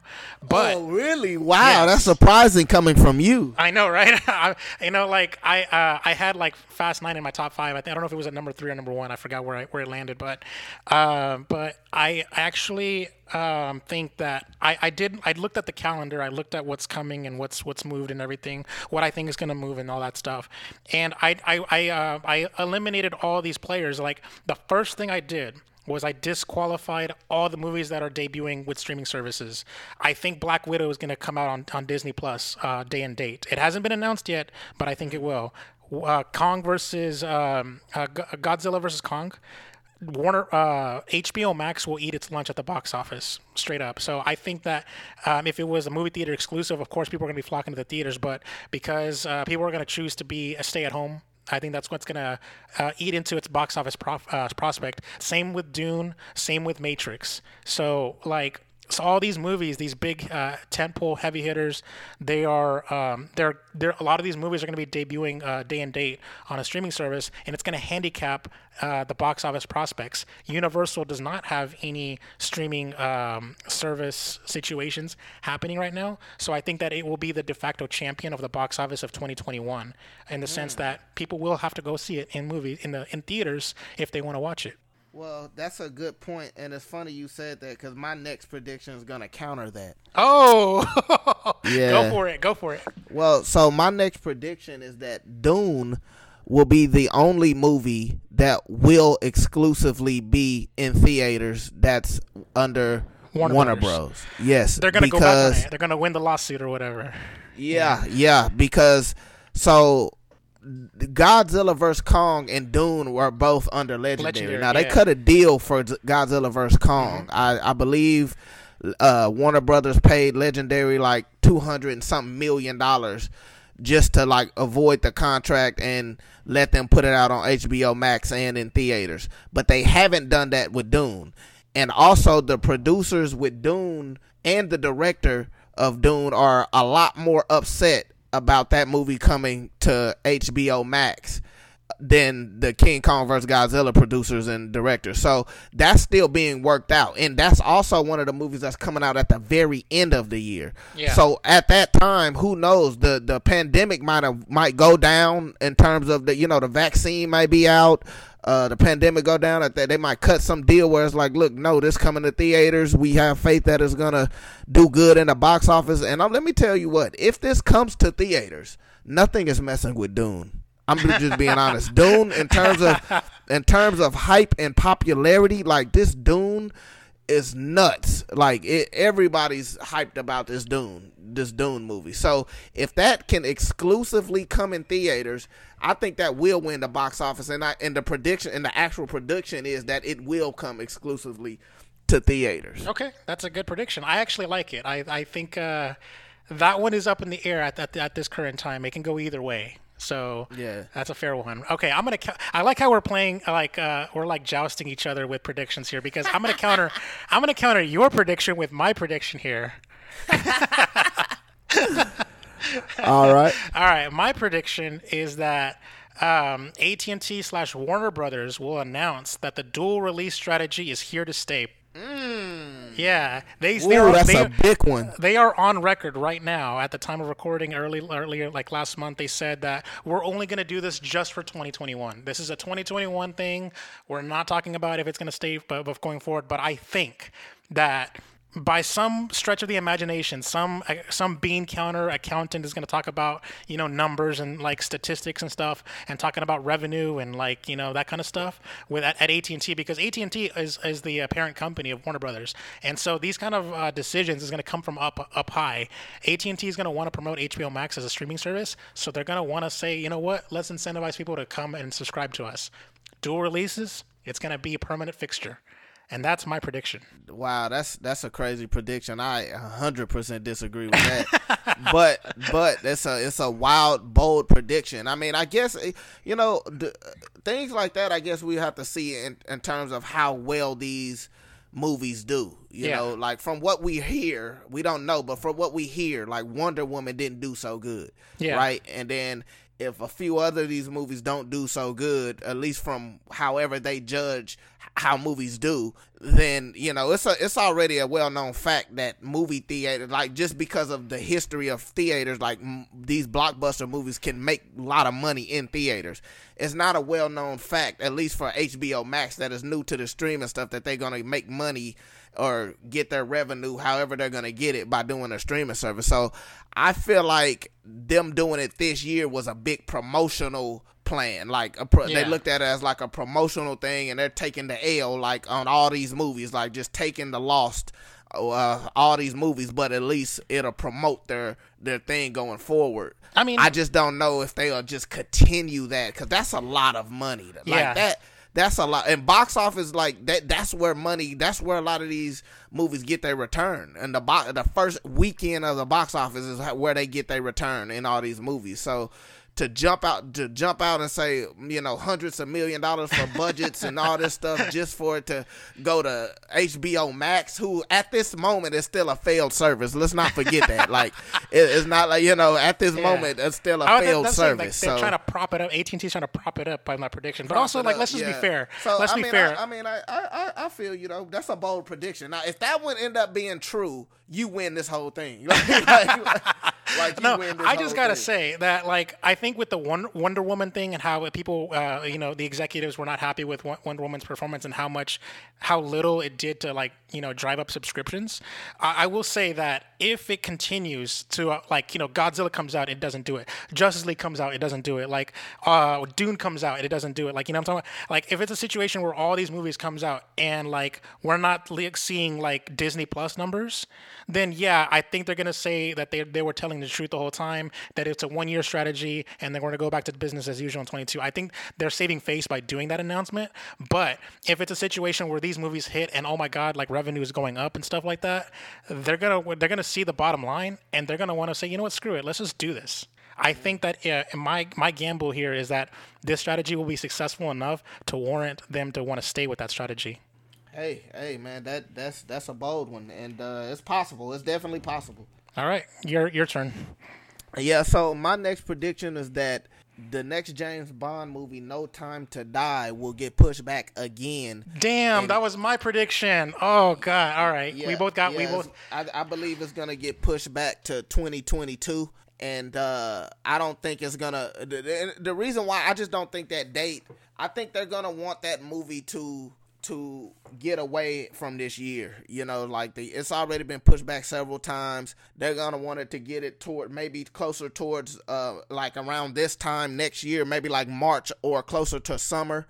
You know, because that's like a summer type of movie, and it's coming out, I believe, right now it's set for like October, I believe. October, yeah. So I just don't think they're gonna be comfortable with that date. And again, I'm looking at things from a like kind of a future, looking into the future. Like I'm hoping we're gonna be out of this situation by October, right? And if movies can play in theaters more, like even if it's playing in theaters and on HBO Max, because ain't that one of the HBO Maxes or no? No, MGM is not. Oh, that's MGM. Yeah, so I definitely think it's gonna get pushed back because they're gonna think like, okay, let's push it back to where things are back to normal. This is gonna be a hit. And you know, it could have that summer, then, and they could remarket the movie because I mean the trailer came out so long ago. Like Jesus Christ, you know, like they could remarket, start the whole marketing process over again. And I think 2022 is just a better fit for that movie instead of like rushing it out 2021. Yeah, actually, I want to piggyback off of yours here because I had a slightly different set of reasoning as to why I chose No Time to Die will be delayed to 2022. So this is my other prediction as well. I don't counter you. I actually agree with you. When I was doing my predictions and I called that Fast 9 will be the biggest, highest grossing movie, I also factored into my prediction that No Time to Die will not come out this year. The reason why is because it also doesn't have a streaming service. Like MGM doesn't do that, but also MGM tried to shop around like the production company. There was a story that came out last year. I don't remember the exact details, but the production company was trying to shop around No Time to Die to debut like on Netflix or Prime Video or something like that.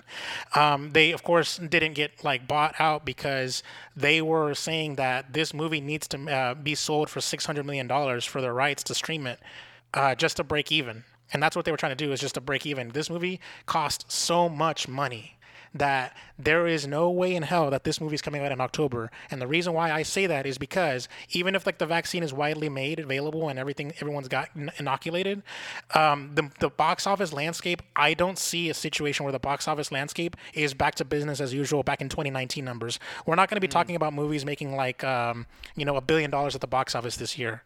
I don't see that happening. So with that being said, since No Time to Die needs at least $600 million to break even, the producers or the people that make the decisions, they're going to want to pull the movie from 2021 altogether to hopefully plant it in 2022 and say, hopefully by 2022 in summertime or whatever day they choose, that it's going to be a healthy box office landscape where we can recoup that money, expect to recoup that money in a very valid reasoning, I guess. So I think that's the reason why they're not going to hit this year, is even though the movies could have been released last year, they're going to want to hold on to it just so that way they can get that, raking that box office revenue that they hope will return. Okay. Yeah, that makes sense. I mean, we're kind of on the same reasoning, but a little bit different. Yeah, different. We had different reasoning, but came to the same conclusion. Yeah. Yeah, for sure. Sure. All right, you're up. All right, so this prediction is going to make a lot of people mad, actually. But I just gotta tell it how I see it. I think Black Widow, the Black Widow that's coming out in May of 2021. Mm-hmm. I think that's going to be the first bad Marvel movie in a long time. What the hell? There is absolutely no way that's... No. Mm-mm. Yeah, I think that's going to be the first bad movie in a long time. So you're saying it's going to be critically panned, it's going to review just... Yeah, and I don't think a Marvel movie can be critically just destroyed, but I think it's gonna have a rotten score, like a 56, or put it like this, like a Wonder Woman 1984. Like, that movie didn't get critically slammed, but it's like rotten on Rotten Tomatoes right now. Yeah. You know what I'm saying? I think it's gonna be. I don't think it's gonna be terrible, but I think it's gonna be one of the weaker Marvel movies. I just feel like when I watch the trailer, it's a lot of fun, cool stuff you see. But what Marvel movie doesn't have fun, cool stuff, right? Like her jumping out of a plane or whatever was going on and skydiving, looking stuff and all that. But I feel like when I watch that trailer, I feel like tonally it's a bit off. Like I can't tell if they're trying to be like corny and funny with some stuff and sometimes serious. And I felt like they're shoehorning her having a family, like a superhero family or that something we never like that. Heard like of before in any of the Avengers movies. Right. Like, it's like, wait a minute. You've been this secret spy all this time. I've always considered you a loner. And now you just have a family. And then it's like, how cliche is it to have a sister? Of course. Like, oh, you're my sister. I'm badass. Like, it really doesn't look that great. If you really like take away your love for the Marvel movies, take away your love for Black Widow, take away your trust in the whole MCU and just look at the trailer, right, for what it is. For me, it's like a lot of red flags. I'll say that of a bad movie. It's like a lot of red flags that I usually don't get in Marvel. When I see Marvel trailers and stuff like that, you can almost instantly tell it's going to be a good movie. But when I watch this, I see a lot of cliche. I see a lot of stuff, retcons. It's one of the movies that really don't make sense with the timeline kind of thing. Like, you know how you say, like, I like to see movies set up other movies. I just don't see how this is going to set up anything or be a part of this big share. It just really, it's the one movie that just don't make sense to me that they made it. Even though, like, Black Widow was popular and we all love Black Widow, but as her having her own movie, I don't quite understand it. And when they did make it, I didn't think they'll go with this direction. I thought they was going to do like a straight up spy thriller or something like that, But yeah, so I don't know. Me personally, it did, and I could be wrong and I hope I'm wrong actually, but that's my prediction. I think this is going to be the first Avengers, Marvel rotten score in a long time. If they ever, I don't even think they ever even had a rotten score. Even like with their trash, like Thor Iron 1. Man 2 didn't even have a rotten score. But I think this is gonna be probably their first rotten score. That's an interesting one. I honestly don't. You know what you said to me earlier? If I was right, then you win. I'm gonna say that to you right now. If you get this one right, you win. But I'm gonna say this. I don't for a second believe that because this movie was, shot and filmed and completed well in advance of May 2020 because, by this time last year, I'm pretty sure the movie was done. This movie was done, shot and filmed and everything pre-COVID. This was part of the Disney Marvel machine, this is a well-oiled machine that was already in play. So I think that I don't see that being true. So well, I mean, so was a lot of movies, but that's not a foregone conclusion. I mean, Wonder Woman was done as well. I mean, James Bond is done again. Yeah. These movies, James Bond hasn't came out yet, but Wonder Woman was done. We're not gonna automatically assume that that's gonna be good because it's been shot and made already. I mean, Godzilla vs Kong, we can see that next month. We gonna see if that's actually something credible. Like it's been done, but that we don't know if that movie gonna be good. That is you true. know what I mean? That is true. Fair point. All right. Well, my next prediction here, I'm going to piss people off here. I'm going to piss you off, actually, Troy. The Oscars are canceled this year. Oh, you know what? I agree with that prediction. Oh, nice. Okay. But I can't say I'm not pissed off. So let me tell you this, right? As of right now, as of recording, the Oscars are still underway. I believe they're scheduled for April this year. Normally around the end of this month is when the Oscars ceremonies would be held, but they were delayed because of COVID. But the people at the Academy are talking about having in-person Oscars, not a virtual Oscars, but an actual in-person in the Kodak Theater, like everyone get together ceremony. I don't think that's going to happen. People were like guffawing the news when that happened, when that news story dropped.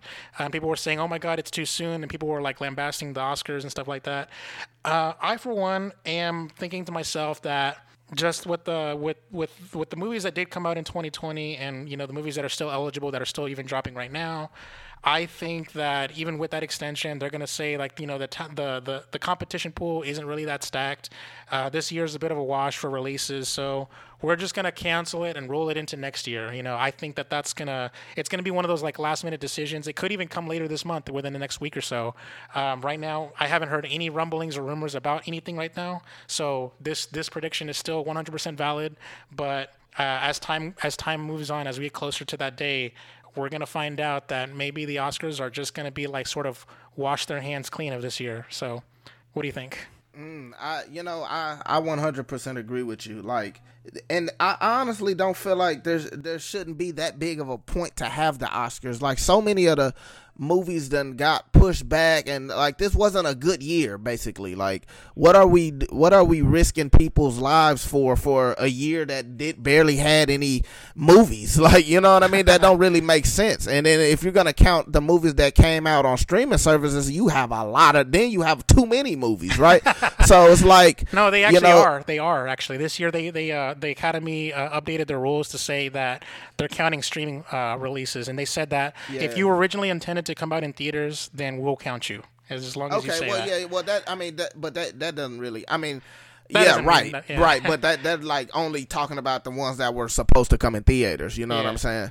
So, but yeah, like I just don't feel like to me it just makes more sense to combine 2021 and 2020s, in terms of eligibility, you know what I mean? Like, it just combine those two and then have because I feel like by the end of 2021, like the next Oscars, right? If we were to skip this Oscars and do the next Oscars, that would really be in 2022. I think at that time, the world will be back to normal. I mean, we hope, right? Yeah. So, I mean, you might as well at that point just combine it, because I mean, movies can be so good that if a movie truly is great, like it can stand the test of time and still be able to qualify, and maybe do something where like they have more nominees than usual. What if they do 2 winners next year?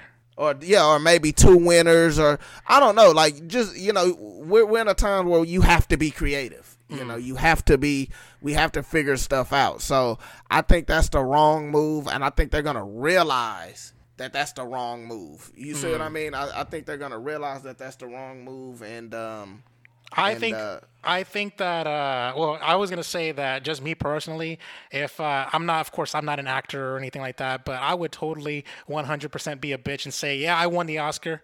You know what I mean? Like if they had the Oscars this year and everyone's got that caveat that like, oh yeah, but you won in a year where there was no competition, I'd be like, fuck you, I'm an Oscar winner. You know what I mean?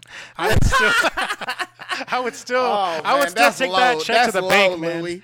I would still cash that check 100% with no goddamn shame. That's low, man. God damn. Shit. All right, yeah. All right, that was my second to last prediction. So I believe you have your last prediction up on deck. Yeah, my last prediction is that I think that Marvel will announce of something very big this year. I think Marvel is gonna announce something very big because it's so many movies that they had in the pipeline that we were getting ready to prepare for before this whole thing hit. That I think, and with the lack of Marvel content, I guess other than the shows, with the lack of Marvel content, they're gonna want to keep the brand just hyped and exciting, and so. Who I don't necessarily know what, but I think something is big. Cause I mean, we seen it with Star Wars, right? They did the big announcement of like all the different stuff. What was that? The presentation, like the big presentation. Yeah, the big presentation, right? And it was almost like to keep people, like the Star Wars fans, excited about Star Wars while it's a lack of content out. Just keep everyone fed, basically. Yeah. Right, and so I think Marvel's gonna do something, because think about it. When's the last time we had something big? Just like not stuff we already know that's coming, not stuff that we're already excited about, and like something big just revealed. We didn't have Comic-Con, you know what I mean? Like Well, I don't think your prediction is going to come true simply because when there was that Comic-Con or that Disney Expo presentation that happened that one time, I forgot what year it was. It might have been 2019, but 19. yeah. So there was that presentation that happened where they basically revealed all of Phase 4 and Phase 5. They talked to you about Miss Marvel. They talked about Blade. The only possibility that your about your prediction is the only thing that I can see them announcing is if they start talking about Phase 6, and we barely started Phase 4 with one. Well, see, here's the thing. I'm not necessarily thinking that they're gonna announce a movie, but announce something big in their movie, like in terms of cast or in terms of a trailer, like something that's just gonna blow us away. You see what I'm saying? Like they announced, like for instance, to give you an example, right? Mm-hmm. They announced what's his name? Mahershala Ali as Blade, like a long time ago, right? Mm-hmm.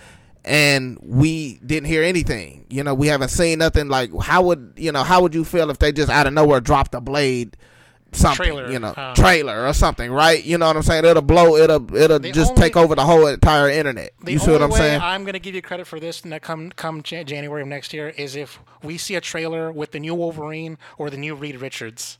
Right. And here's the thing. And here's the thing. I'm glad you said that, because what do we have right now that's setting up some more stuff in the universe? We have these television shows, right?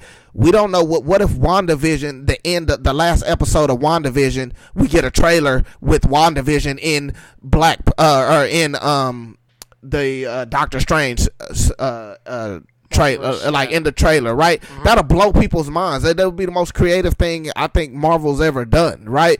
Or we have the Bucky and Falcon series, or we have the Loki show. What if that's setting up something in a movie, right, or something, and they reveal it? I'm just saying something to keep the hype train going, right? We haven't had nothing to just, other than stuff we already have or trailers we've already seen and stuff that's already been revealed like a long time ago. We haven't had nothing new in Marvel that just had people jumping up and down or excited, right? And we don't even have that much content. You know what I mean? Thank God we have WandaVision right now. You see what I mean? So I that's just my prediction. They're gonna blow us. They're gonna blow our minds. I think I think while no one's thinking about Marvel in terms of that, like in terms of something new and exciting, that's when they're gonna drop something, and it's like, okay. All right. Well, we'll definitely be covering this week to week anyway. So whenever we talk about a Marvel story and when we do the news roundups, I'll give you credit when it happens.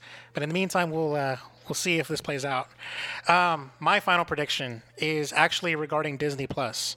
So last in December, I believe they announced that Disney Plus was like the highest, like the biggest growth for a streaming service. It had like 70 million subscribers.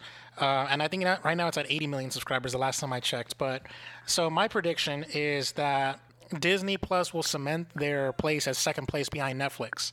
They are going to pass 150 million subscribers before the year is over. And right now, last week, Netflix announced that they passed 200 million subscribers. So my prediction is that they're going to be trying to vie for the crown, but Netflix is still going to be holding on to it. Maybe in 2022, Disney Plus will become the number one streaming service. But for now, I believe with the content that we have with WandaVision, with Raya and the Last Dragon, The Winter Soldier, the Loki series, and all these other, and The Mandalorian Season 2, presumably maybe next year, hopefully, or Season 3, excuse me. And the Book of Boba Fett is dropping this year too, I believe. The Book of Boba Fett, like I believe with all these things, it's going to propel them and get them to keep their growth going, their exponential growth going. But I think they're going to, towards the end of the year, they're going to top out around 150 million. Disney's going to make a big deal out of it. They're going to say they're going to shout out that number, but they're still going to be in second place. Maybe in 2022 they're going to take that first place, but for now, growth is where my prediction is at. Yeah, that's a very, very solid prediction. Like if you think about the stuff they got coming, like you named a lot of them. And I believe the Star Wars animated series, The Bad Batch, is also coming. And like the Book of Boba Fett and maybe all the Lokis. Well. Yeah. And they got so much content coming. Actually content coming this year, and it's Disney. You know what I mean? So I can't argue with that prediction at all. What if I'm wrong? And what if they're going to be like, we have 230 million subscribers by December, and they're like, got Netflix under their boot? I mean, if that was the case, then you'll just be wrong, and it was a bad prediction. But based off right now, and based off the pace that they're going, I think you're right. The pace that they're going. I mean, I feel like Disney Plus is still new to me. Like, Disney Plus is still a new streaming service, right? It's not like they've done it for 4 years, 5 years, and all that stuff, and they've already doing just these started in type 2019, I believe. Yeah, 2019, and they're already doing these type of numbers. Like, it took Netflix years to do these type of numbers. Now, again, they didn't get to start off like Disney with all these bangers and all this content from the past, but like, still, it's super impressive, Yeah. So I personally think, you're onto something there. If I had a six prediction, I would predict that Disney Plus is going up in price. It's gonna piss people off. All right, let's go ahead and move on to Netflix and chill. So we got a lot going on here for Netflix and chill. I actually introduced a second chart here. So we got the top 10 for Netflix here. Number 1 is Below Zero, which is actually a Spanish languaged movie. It's a subtitled Below movie. Zero. Yeah. Below Zero. It's crazy. I saw the trailer for it when I was looking at this list. I actually want to watch this movie now because of how crazy it looks. It's in Spanish. There's a security guard, and they're doing a transport, and now somebody is just trying to like get these prisoners to escape or something like that. It's crazy. It's like a thriller. It's kind of sort of eating the little things as lunch. So the second one on the list is Finding Ohana, which is some movie set in Hawaii. Number 3 is The Dig. Number 4 is Bridgerton. Number 5 is Fate, The Winx Saga. The number 6 is The Next 3 Days, which is starring Gerard Butler and Elizabeth Banks, and even has a cameo scene with Liam Neeson in there. Number 7 is Go Dog Go. Number 8 is The Vanished. Number 9 is the Jason Statham movie Homefront. And number 10 is Jenny Rivera, Mariposa de Barrio, La Serie, which is a Spanish drama series thing that was going on. It's kind of like Selena, like the Jennifer Lopez Selena movie. Kind of reminds me of that. Oh yeah, yeah. I believe there's a Selena series too on that, but yeah. So this is quite a very Netflix is very like their people's taste is very eclectic. There's like 2 Spanish speaking things, and then there's a kids thing, and then there's an old movie from years past. There's a British series. There's a Nickelodeon like adaptation thing going on here. There's a huge gamut of things happening here with this top 10 list. Oh wow.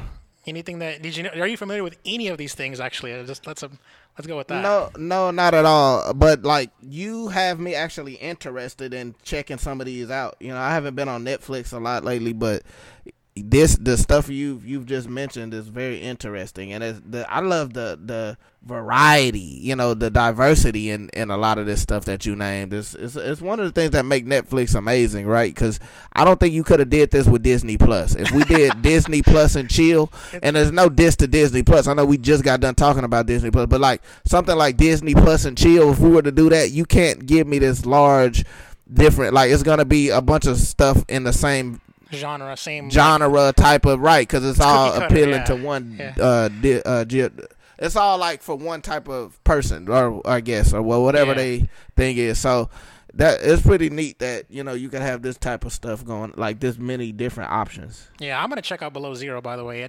So I'll probably give my thoughts next week.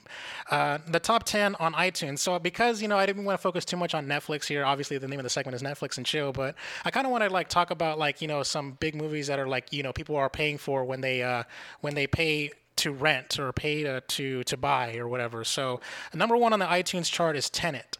The Christopher Nolan movie. Number 2 is Greenland. Number 3 is The Big Short, which is probably like in light of like the whole GameStop AMC stories that we were talking about. Mm-hmm. Number 4 is Synchronic, which is an Anthony Mackie joint. So Anthony Mackie has had a movie came out on Netflix, Outside the Wire, so he's definitely relevant right now. Also, regarding the GameStop AMC stories, number 5 is The Wolf of Wall Street. With Leonardo DiCaprio. Number 6 is Exodus, Gods and Kings. Number 7 is The War with Grandpa with Robert De Niro. Number 8 is The American Skin. Number 9 is Antebellum because it was the 99-cent rental of the week. And number 10 is another Liam Neeson joint, Honest Thief. So what do you think of this set of movies here? I mean, it's funny with the stuff that's going on with, GameStop and all the fuckery that's going on. It's funny how The Big Short and Wolf of Wall Street is on that list. I like how it's like the collective consciousness of people are like, it just sort of makes them. Yeah. It's either a big coincidence or somehow that has something to do with each other. Who knows? But yeah, both great movies though. The Big Short, is a true masterpiece. I love that movie. One of my favorite movies that came out that year, and The Wolf of Wall Street is one of my all-time favorites. So, so those two will stand out to me. I almost got on Antebellum. It was only for 99 cents, and I was like, oh man, I can just totally it's only $1, So I only want to watch it because it was the same producer as Get Out. I honestly thought it was directed by Jordan Peele, but it turns out it wasn't. But it's not. Yeah, but because they were like, from the producers of Get Out, and I forgot the other movie they said. That's how they always get you. They always say produced by. Listen, I don't care from about the people that brought you.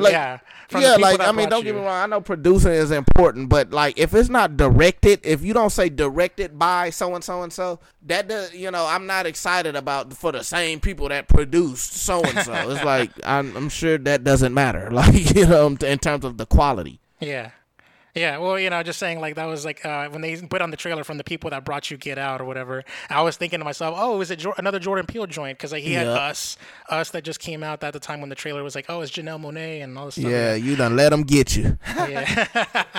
All right. So my recommendation here, along with what we do in Netflix and shows, we just like to recommend one random thing that you can watch on a streaming service on anything. So my recommendation for the week is actually an anime. It is called Cautious Hero. The hero is overpowered but overcautious. So this anime is only 12 episodes long. It's on Hulu. There's 24 episodes, but there's really just 12. 12 is subtitled, and then the other 12 is dubbed. So you have your choice of a sub versus dub, which is very great. Choice is always going to be better. I personally watched it dubbed.